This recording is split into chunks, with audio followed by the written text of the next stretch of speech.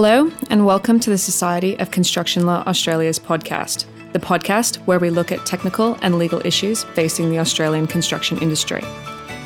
My name's Melissa Yeo and I'm chair of the Society's Communications Subcommittee. Today I have the pleasure of sitting down with Kevin Pascoe, Principal Project Manager APAC Building and Infrastructure for Jacobs in Brisbane. Kevin's career in the construction industry spans 25 years and has seen him undertake engineering and project management roles both at home in Australia and abroad. As such, he is perfectly placed to share his insights on risk management and project delivery. Kevin, you're an engineer and Principal Project Manager Asia Pacific Building and Infrastructure for Jacobs. Can you tell me a bit about how you came to be in this role and the types of projects you have worked on at Jacobs? I guess how I come to be at Jacobs was through some networks. I actually remember about 9 years ago I phoned a guy that I knew who was actually not really a boss but a more senior person in another company I worked for, and just a networking chat. I gave him a call to catch up and he responded by answering my call with, what are you doing? I need to talk to you about a job. I was like, no, hang on a second. I'm just catching up for lunch. And sure enough, before I know it, after a couple of months, he'd managed to bring me on. And so I joined at the time, it was Sinclair Knight Mertz, SKM. Yep. And I joined in the power generation sort of area to look at more client relationships and business development sort of areas. And I did that for about a year. It wasn't really my forte. My forte has always been more in that project management space. Mm-hmm. So eventually a project came up that they asked me to lead. And off I went and did that back into the project management space. And I realised that was my natural home. I mean, I did power generation for a few years. I've been mining projects, etc. And then a few years ago, I moved across into the infrastructure space more. Mm-hmm. So I've been in that space for the last few years, helping out on big design projects for roads, rail. And are those typically focused in Queensland or are they all over Australia? Typically those are Queensland-based. A couple of large projects around town that I've been involved with. We typically at Jacobs get involved in doing the design, often working for either the principal, being the end client, like Transport and Main Roads, or otherwise for a contractor. Typically, the engineers take the engineering design leadership and the design management of that project and do all the design, but they really do need somebody to help with the project management and the commercial management of those large jobs. Yeah. These are multi-million-dollar commissions, and if our engineers go wayward a little way, not doing what they're exactly supposed to be doing, then it costs a fair bit of money. Indeed. I have to say, I've had a look at your CV. And you're a bit of a Renaissance man. So you have engineering qualifications. You have a Master's of Construction Law from Melbourne Uni, professional certificate of arbitration. You're fluent in Spanish, and you've been a pilot, or you may still be a pilot. What I'm curious to know is how did these additional qualifications and these varied qualifications helped you in your role as a project manager? Yes, I learnt to paint years ago while I was living in Spain as well, so that's very Renaissance. But look, pilot training probably hasn't helped a lot in terms of what I do every day, but it's all part of the mix, isn't it? And I started off wanting to be a pilot for a career, a commercial pilot, and I trained as a pilot for a while, but chose to stay in engineering more so. All of those experiences has been great, and they've actually really overlaid each other at different times. So if I take as an example the arbitration certificate, I was driven to do that after completing the construction law masters, but primarily because through delivering projects, particularly in the project management commercial space, you're constantly having to justify yourself and justify claims that you want to make. If I put myself in the mind of, for example, a contractor to who I might be making a claim, putting myself in their mind as to what this claim is coming in is the best way of getting it up and having it been successful.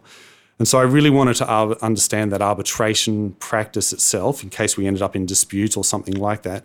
But more so it was to really understand the nuance into the arguments and to draw that nexus of the causation in the arguments as to what's happened and then the quantification of it.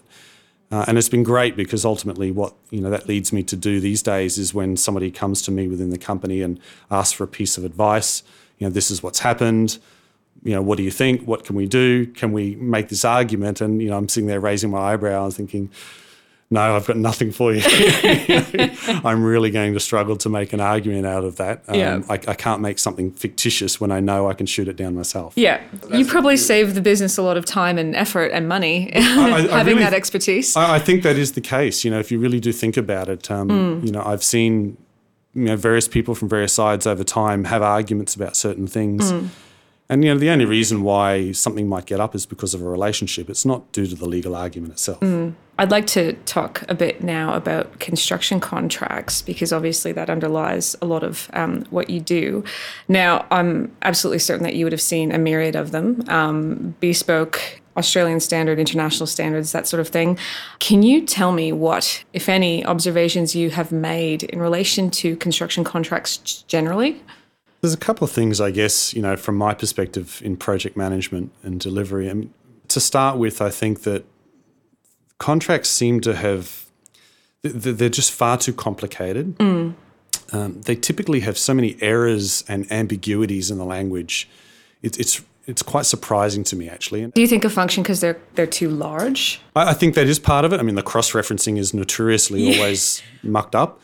I'm looking at a contract now. I've just started opening it up and, I'm in the second page and I've already identified a cross-referencing error and I've rung the lawyer and said, I found an error, and they've said, what, only one? And it's like, well, I'm only on page 2. So, I think of another contract in about a year ago that we were discussing and negotiating with the client on, and there was a certain clause in there and I couldn't figure it out. And I mean, I've got enough training now to be able to sort of put 2 and 2 together on these things. So I rang the lawyer, and a very experienced lawyer, and they were on the phone, and half an hour we prevaricated backwards and forwards on this, and neither of us could understand what the term of the contract was supposed to do. And this was a large job that the contract was nearing completion, and I was sitting there potentially having to then deliver this project and thinking, well, if we can't figure it out now and we're on the same side and we can make arguments to and fro, what chance have we got later on? This is just, this contract, this term is a dispute. Yeah. It's just there. It's going to happen. So it's not going to serve a function. We're already going to be distracted and losing money and wasting money on trying to actually run the job. Yeah. I guess contracts often started, if you think back to the Australian standards when they were developed, it was a committee that developed them. There were generally, I guess, engineers and other delivery type people involved in commenting and making sure that they would be set up appropriately. If I think to contracts like the FIDIC contracts or NEC, these contracts are standard form contracts that have been developed by and large with a lot of participation of delivery people, engineers. What I think has happened in Australia in the last 20 or so years is obviously those contracts with Australian standard contracts have not been updated. And over time, those contracts have been, they've turned into bespoke contracts developed by law firms and further advanced. And the engineers have been left out of the equation. And so what you end up now with more and more is presented with these contracts which are very legal. They attempt to address the legal risks associated with the project, but there's no administrative element to actually how you run the project itself embedded within the general conditions of the contract. And I find that more and more the two parts of the contract, the general conditions, which is sort of the more legal part, and the technical scope element, the more engineering part, they're developed separately, one by engineers, one by lawyers, and the two don't seem to meet in the middle very easily. Yeah. And when attempts are tried to be made to put the two together, there's no time. Where everyone's going to communicate and collaborate together. But if the contract is forcing us down this very narrow, prescriptive process which doesn't meet the aims of what the project's about, that's a real problem. Because as you would know, later on when you get into disputes, all is lost because you haven't followed a particular technical procedure. Yeah, indeed. Well, I think you wrote a paper a couple of years ago on active risk management that won the Student Brooking Prize in 2017. And it seems to me that this might be where you're heading with what we do to improve the contractual situation. Can you tell me a bit more about what you mean by active risk management? Well, I guess the point that I was trying to make in that paper was that, exactly as we were talking to there, the contracts are developed in a vacuum almost to the engineering, and so that the risks are allocated supposedly to the parties who can best manage them. But inevitably, you can't identify every risk. Certainly not. And as you deliver the project, the people actually delivering the project, the lawyers are often way and away. They're off back in the corporate office doing their next thing, developing, negotiating the next contract. And so the people actually delivering the project are having to deal with these issues that arise. And when something arises which is a bit unforeseen, there's two elements to it. You're going to be bound by this contract that forces you to do certain things, and all of a sudden you might be deciding that actually it's not what we want to do. Yeah. We want to have a different arrangement, a different relationship. What I was trying to advocate in actively managing risk is having a mechanism within the contract that actually forces both parties to come together and to collaborate, because apportioning all the risk to one party, it's just not going to work if that party can't manage the risk. Yeah. The risk is going to manifest itself. On a lot of these large projects, I had a lot of experience with EPC projects where the liquidated damages are ultimately capped at 10% of the contract value. Well, to a principal, that's not going to get you very far. The party that has been identified as being the most able to bear the risk at the outset, that certainly can shift and change as you go through the project. So having a mechanism to alleviate the issues that arise with that would be very sensible. In your paper, I recall you raised having a mechanism for reallocating the risk.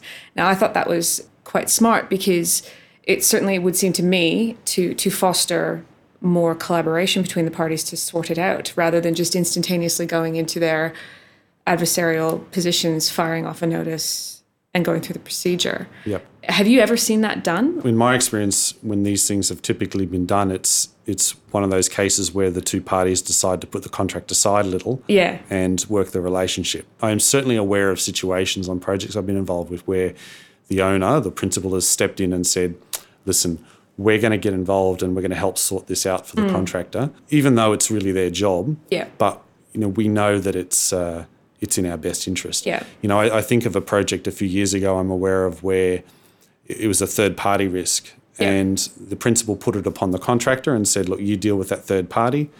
And the contractor probably thought that the owner had some influence with them, but there was certainly no contractual relationship. Mm-hmm.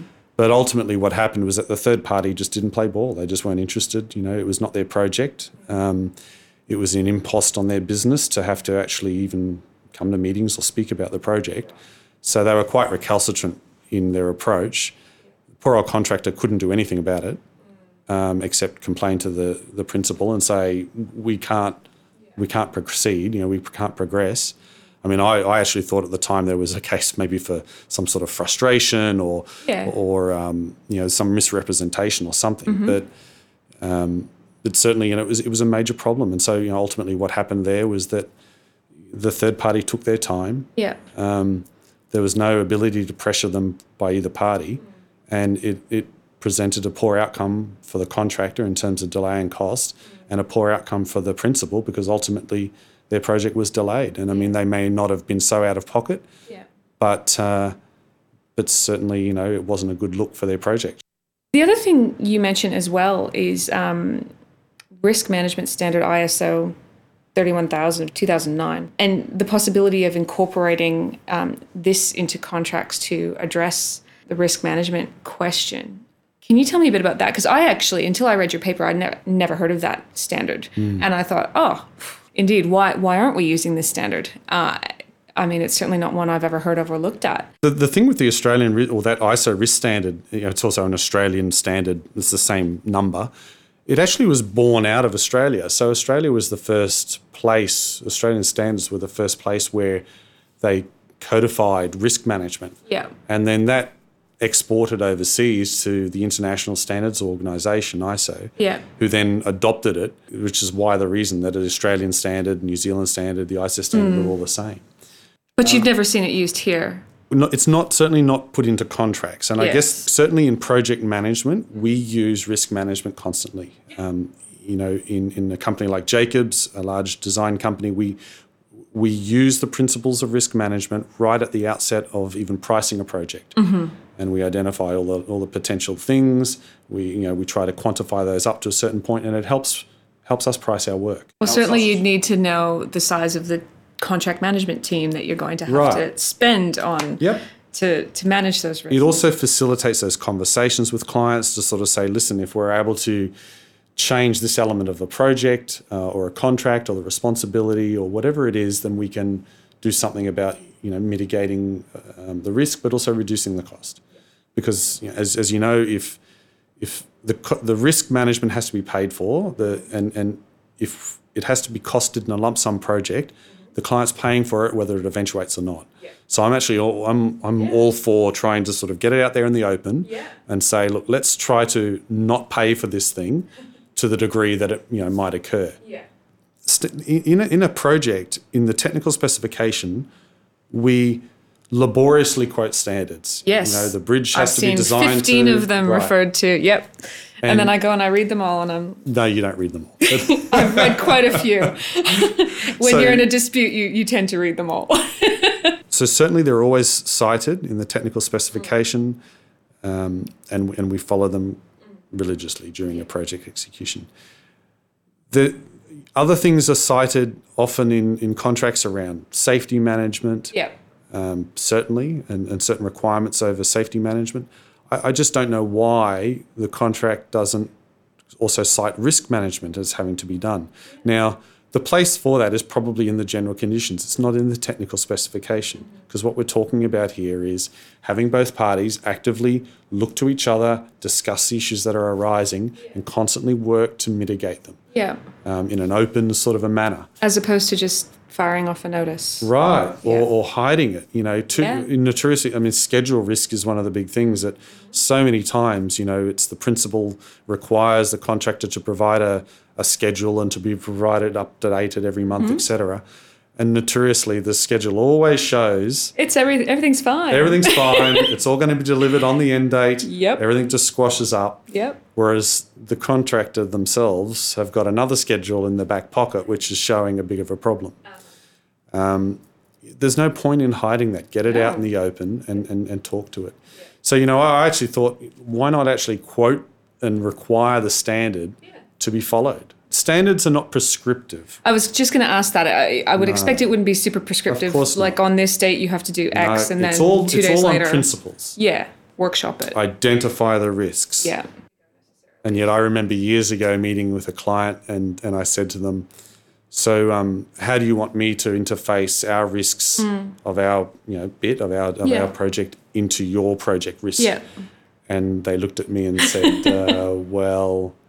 we don't really do much about that. We don't have a risk register. And I said, right. I said, so I'll tell you what I'll do. I'll highlight all mine in the monthly report. I'll do a risk register. and I'll send it to you every month, and you can... so I'm certainly identifying the issues and looking out for our risk and mitigating it. But it is, it's frightening how many clients still don't do that. I think it was a couple of weeks ago I saw that Kiri Parr had posted on Twitter a report by Consult Australia that talked about people and culture being the leading factor in project success. First of all, do you agree with that? And also what you look for when you're building a team to facilitate that? Because it seems to me to be very important, because if you're going to have somebody across the table from you or somebody that you're going to send in to liaise with the other side to try and workshop these risks, they need to be collegiate and very good at teamwork. Oh, look, absolutely. It all comes down to the people. That's the biggest variable in the whole thing. One road project is largely the same as the next road project. That's probably heresy to some civil engineers, but it really does come down to the people involved. I remember a job years ago where we had the kick-off meeting, and I walked out of that and went back to the office and said to my offsider, this is all going to end in tears. and my job's to make sure that they're not ours. At the kick-off meeting. And sure enough, that project ended up with one of the companies going bankrupt. Yikes. And you could just see it from the outset, the behaviours, the attitude of the people involved. They knew everything. They weren't going to be told, anything. They would do it their way. They didn't need assistance from anybody. So look, when I look to try to get people involved in a team, there's a few things. Diversity is hugely important. I know it's a bit of a buzzword of late, and a lot of people talk about it. And it's good because it's certainly raised the profile and raised the awareness for a lot of people who might not have naturally thought of that. Certainly it's highlighted it more to me. In engineering, diversity has not always been there very well. I think cultural diversity has probably been a little bit more to the fore, particularly for a lot of my experience with international sort of power type projects. Certainly, one project you'd be in Mexico working. I had a project in Mexico with French owner, and it was being financed by sort of various organisations, some out of the States. So you were dealing with Mexicans, you're dealing with French, Americans. There was Spanish involved, then the odd Aussie like me. So that diversity was always there. So that was good, and that brought it brings its challenges, but it was really quite useful. These days, more and more with digital engineering, and with Australia being such an expensive place to deliver projects, there's more and more offshoring of work and push towards lower cost centres to do that work. So that's even more and more important to get that cultural diversity and all the elements to do with it. There's always been the young and old is really important, I find, in a team. You can't have just a bunch of old people. Are we old people? I'm not there yet, although I feel like it some days. Indeed, neither am I. I remember a job recently, going and talking to someone, and I was looking around the room and I thought, far out, what's this grouping, And it was a mining project. Right. In, I think it was to do with some sort of a hard rock mining. So, okay. I don't know, copper or something like that, gold. And, the room was just full of 50 to 60-year-old white males. Yep.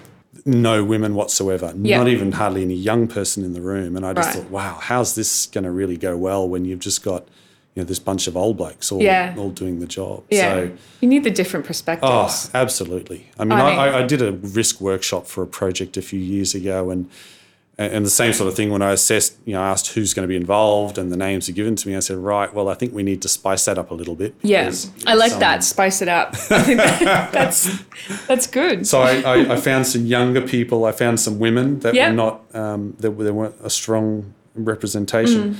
And the women in particular, there was one in particular I remember in the workshop, and she brought some of the best ideas in there. Yeah. And she came from a slightly different sector. Yep.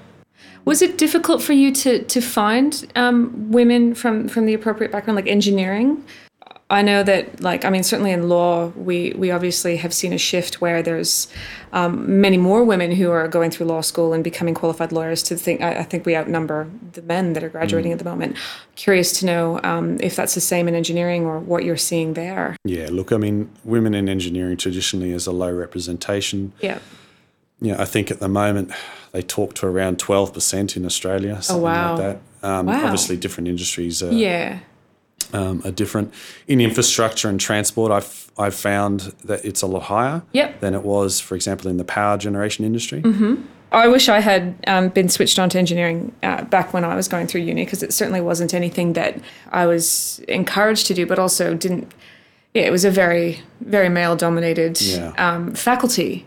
And certainly now having become involved in construction disputes and major projects, I think, goodness, there's so many interesting facets of engineering that you could get into and contribute to delivering these major projects. And it would have been lovely had I known that. Anyhow, I'll pass it on to my daughter. And the women that we've got involved, certainly in our area, they're absolutely amazing engineers. It's I met a female, an engineer recently put on by the company process engineer, so chemical engineer, which notoriously are the smartest engineers anyway. Yeah. So brilliant. And her second degree was in something along the lines of English literature and creative writing or something like that. And so give me your number. One day I might need an expert witness in chemical engineering. Anyone? Wouldn't that be great? An engineer that can write well. Yeah, exactly. Writing a report, that'd be fantastic. Yeah. So look, back to your point, I guess, around sort of what helps make a team more as well. I think the other thing I really look for is to make sure that the people involved or want to become involved in a project want to do so for the right reasons. Yeah. I still find a lot of people want to be involved in projects because it's the name of the project or it's the profile of it, or they think it would be a good step up for the career. Mm-hmm. My approach has always been that it doesn't matter what the project is, I'll dedicate myself 100% to it and I will deliver a good outcome for that project. And I will, bust my gut to make sure that it turns out well. And it doesn't matter if it's something which has got all the glory on the front page of the newspaper or whether it's just an upgrade of some conveyor system in some nondescript mine in the middle of nowhere. Yeah.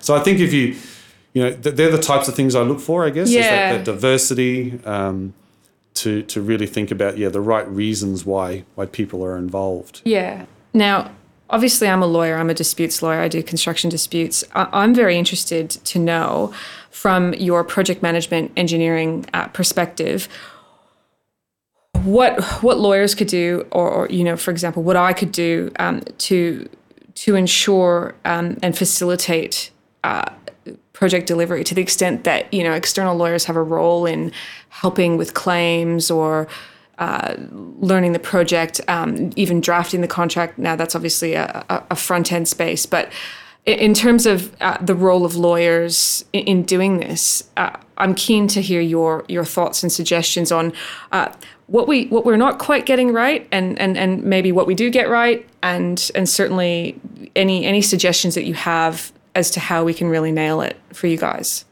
Yeah, one of the biggest things that I've learned and the biggest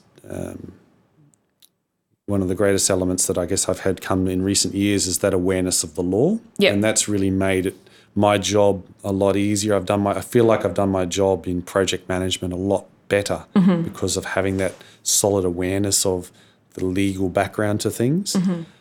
Project management is all about time, quality and cost. It's all you're thinking the constant time, constantly. Yeah. Time, quality and cost.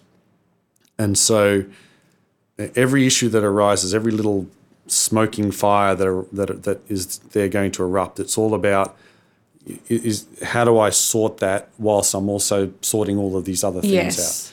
So the more that I guess a lawyer can understand that project delivery, the more that lawyers can be involved in delivery and become aware of that experience, I think the better the projects will run. Well, I certainly think it would be very helpful to gain that intimate understanding of how projects are delivered, but, by boots on the ground, being on site. I know that there was a matter I was involved in, and I actually took a trip up to the mine in the middle of nowhere. And once I saw, the rock and how things were playing out, and it really assisted me to move forward with the matter.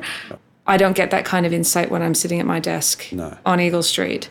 And so I think it's very important for certainly the lawyers to have that understanding. I'd advocate for any lawyer, if you get briefed and you're involved in a project, get out there as close as you can to something similar that's just already going on and have a look. If it's a project about a new motorway construction or upgrade or something, then find one which is already in construction, go down and drive it on the weekend and drive through it slow and find a spot to pull over and have a bit of a look, or maybe even ring up a contact or connection and arrange for a morning site visit on another project just as a visitor. We all have our networks and our connections, and at least start to get a bit of an awareness of those things. It helps immeasurably. Obviously, you can visualize it all, but well, then you understand as well the other factors that are at play, like the commercial aspects of all of it, the relationship aspects, the practicalities of, okay, well, this project is in the middle of nowhere. So how are we going to realistically manage a risk that arises, at 4:00 today? I think another thing, look, it's a little plug, I guess. I wasn't actively going to do it, but when I did the construction law masters at Melbourne, at the University of Melbourne, that really one of the greatest things about that master's program was that it brought lawyers and delivery people, engineers, commercial managers, quantity surveyor types together in the same learning environment. And, the classes were just so fantastic because we just bounced off each other and learnt so much as a result. Okay, so Kevin, I like to round off these discussions with a rapid fire Kevin's top 3. So sort of like David Letterman's top 10, probably less controversial, but I thought if you would humor me and do a rapid fire top 3 with me, that would be excellent. So can I kick off with top 3 reasons to pursue engineering?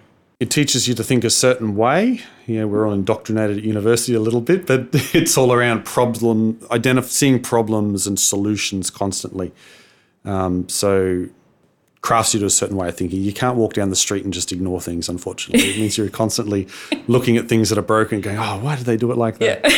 Yeah. So that's really good, the way it makes you think, I think, quite differently. Yep. Engineering, I think, opens you up to a lot of travel and opportunities to travel and in your career. Certainly for me, I spent 10 years, the best part of 10 years overseas, traveling the world. And so that's a really great way of getting out in the world. Engineering is very applicable across the whole world. A power station's a power station anywhere, a road's a road anywhere. Different standards apply for sure, but the same principles are all still there. And the third thing, it's probably what tempted me into it a little bit, is that it was a fairly well-paid, secure sort of a profession. I think going into the future, it's certainly one of these careers which is fairly future-proof. Yeah. It will evolve like will many jobs into the future with technology change, but it's not going to be like some other professions. Automated. Yeah. Awesome. All right, next one. Top 3 takeaways from your 25-year career. First, I think always be open to new ideas and opportunities and change, and I think that comes with age. You start to realise that when you're younger, you are resistant to a lot of that. You want, But what I guess I've realised over the years is that it's those opportunities that I embraced and that took me off into slightly different areas outside of the comfort zone that have ultimately then led a path to something else. And if you find yourself going down a path and you decide, this isn't for me, there's no problem with stepping back. Yeah. So I think certainly take any opportunity that comes up. You just never know what you'll find. Number 2, I think coming back to, again, travel. Yep. Travel opens up all sorts of opportunity, awareness, knowledge, diversity, understanding of the world and people. You'll end up, I spent so long overseas, you end up with a very different worldview. Yeah. You're less parochial. Yeah. You're not so nationalistic or patriotic. It's a real problem when it comes to supporting sporting teams and Olympics and stuff like that. It means absolutely nothing to me, I'm afraid. Well, I know the feeling, so yeah. I coached somebody recently that was asking, we're chatting and they said, I'm thinking about going to this conference, and I was thinking I should ask, because, and I think there's a good reason for it. And I said, listen, just don't ask. Look, my advice is, if it's a conference you think you should go to, you should be going independently of whether or not the boss pays. Yeah. So book the conference, get the early bird rate, go yourself. Yeah. Run the argument with the boss later, and if they're good, they'll say yes, of course. Yeah. If they don't approve it, then that's something for you to then further consider in your relationship with your boss longer term. But don't let not going to the conference impact you because it's something that you've said that you want to do. Yeah. So yeah, seek forgiveness, don't you? Yeah. I like that one. I have used that one in the past. Next one is top 3 tips for managing stress. Social media. Stop doing it. Stop doing it. Oh, I thought you were going to say get on it. I was like, geez, who are you? No, look. Get off social media. Have you done a detox?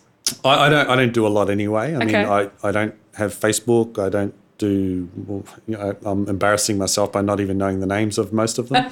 I'm on LinkedIn, and that's about it. Don't be bothered with what other people are saying so much and getting fretting over it. That causes too much stress. It does. Worrying about if someone commented on your post. Right, and if they don't, they're calling you out and they've got a different of opinion. Well, so what? You know, everyone else does. So Get off it. Get off social media. Take a break from all of that. It just causes stress. Exercise, obviously. Yeah. None of us do any of it enough. I thought you were going to finish there. None of us do any of it. No. Stop. I mean, for me, I've never been a big sports person, but I really like walking and longer distance. I've got a good friend from school and he lives nearby and we often go for a long distance walk. I call it the night walk. Yep. We're night walkers. Yep. And it's evolved into sort of about a 4 to 5 kilometre walk at night to a microbrewery, and we have a beer, and then we walk the 4.5 Ks back. Not only have you worked it off, you've had a catch up with your friend. Well, and this is the other great thing about it. It's actually, we've solved most of the problems of the world. Indeed. We just don't have the right people there along with us to actually action it. And I'm sure that he's learnt far more than he needs to ever know about bridge pile design or set off clauses in construction contracts. Yes. But certainly it's certainly a way for me to have gotten that off my chest. And it's great. Do a bit of exercise. I've done the calcs and a schooner for 10 kilometres is absolutely fine. Perfect. We're on the positive side of the exercise. Excellent. That was 2. What's your third one? I really value very highly individual conversations with people, particularly, obviously in your personal life you have that with your friends, but also at work. And I find that work, there's always this time pressures and, you're punching a clock and there's things to do on a project. But the value I get out of having those one-on-one coffees and lunches with colleagues, which inevitably are friends at work, it's invaluable. I mean, we work through issues, we test ideas with each other. It actually makes us more effective to then go and do the job. I agree. Cool. I'm going to dob you in for a 4th. Oh, yes. Yes. Now, you've mentioned to me previously, and I think our listeners would be really keen to hear about this, but there's an event that you go to at the Tivoli where you sing pop songs. What's it called? So you're making it out as though I'm... No, it's you sent me the video and it looks fantastic and I'm going to book in. So I've never done this before, but on holiday a couple of months ago with some friends, one of them talked to me about it. And what it is it's called pub choir. Pub choir. Pub choir. That's the term I was looking for. Pub choir. It's evolved into once a month at Brisbane. They go other places as well. But this former music teacher, she's put together this concept where she fills a pub, in this case the Tivoli in Brisbane, which is 1,500 people, splits everyone into 3. I think it's sort of low voices, high voices and in between, and teaches a pop song in 3 harmonies, and everyone rehearses it, and then you all sing it a couple of times at the end of the evening. I think it's about 2 hours, and then they record it all, and apparently it's like this big, fantastic... I've got to tell you, when you sent me, it was Life in a Northern Town. I can't remember who sings it, but when I saw that last night, my partner and I were looking at it and we thought, where do I sign up? Yeah. It looked amazing. And there would have been 1,500 people there singing this. So we're going along to it tonight for the first time. You're going tonight. And it's Love Fool by the Cardigans. Right. Yep. So just a plug for everybody, if you're looking at YouTube in the future, Pub Choir, look out for Love Fool by the Cardigans. Kevin will be front row. You won't see me. I'll be hiding. I'm keen. I'll definitely do it. Well, look, I would just like to thank you so much for coming in today, Kevin. It's been absolutely fantastic chatting with you. Just a quick note to conclude to our listeners. The Society is working hard to ramp up its podcast program, so be sure to subscribe to the SCL Australia podcast to be alerted when new episodes are available. And we very much look forward to sharing further podcasts with you. I'm Melissa Yeo. Thanks very much for joining us.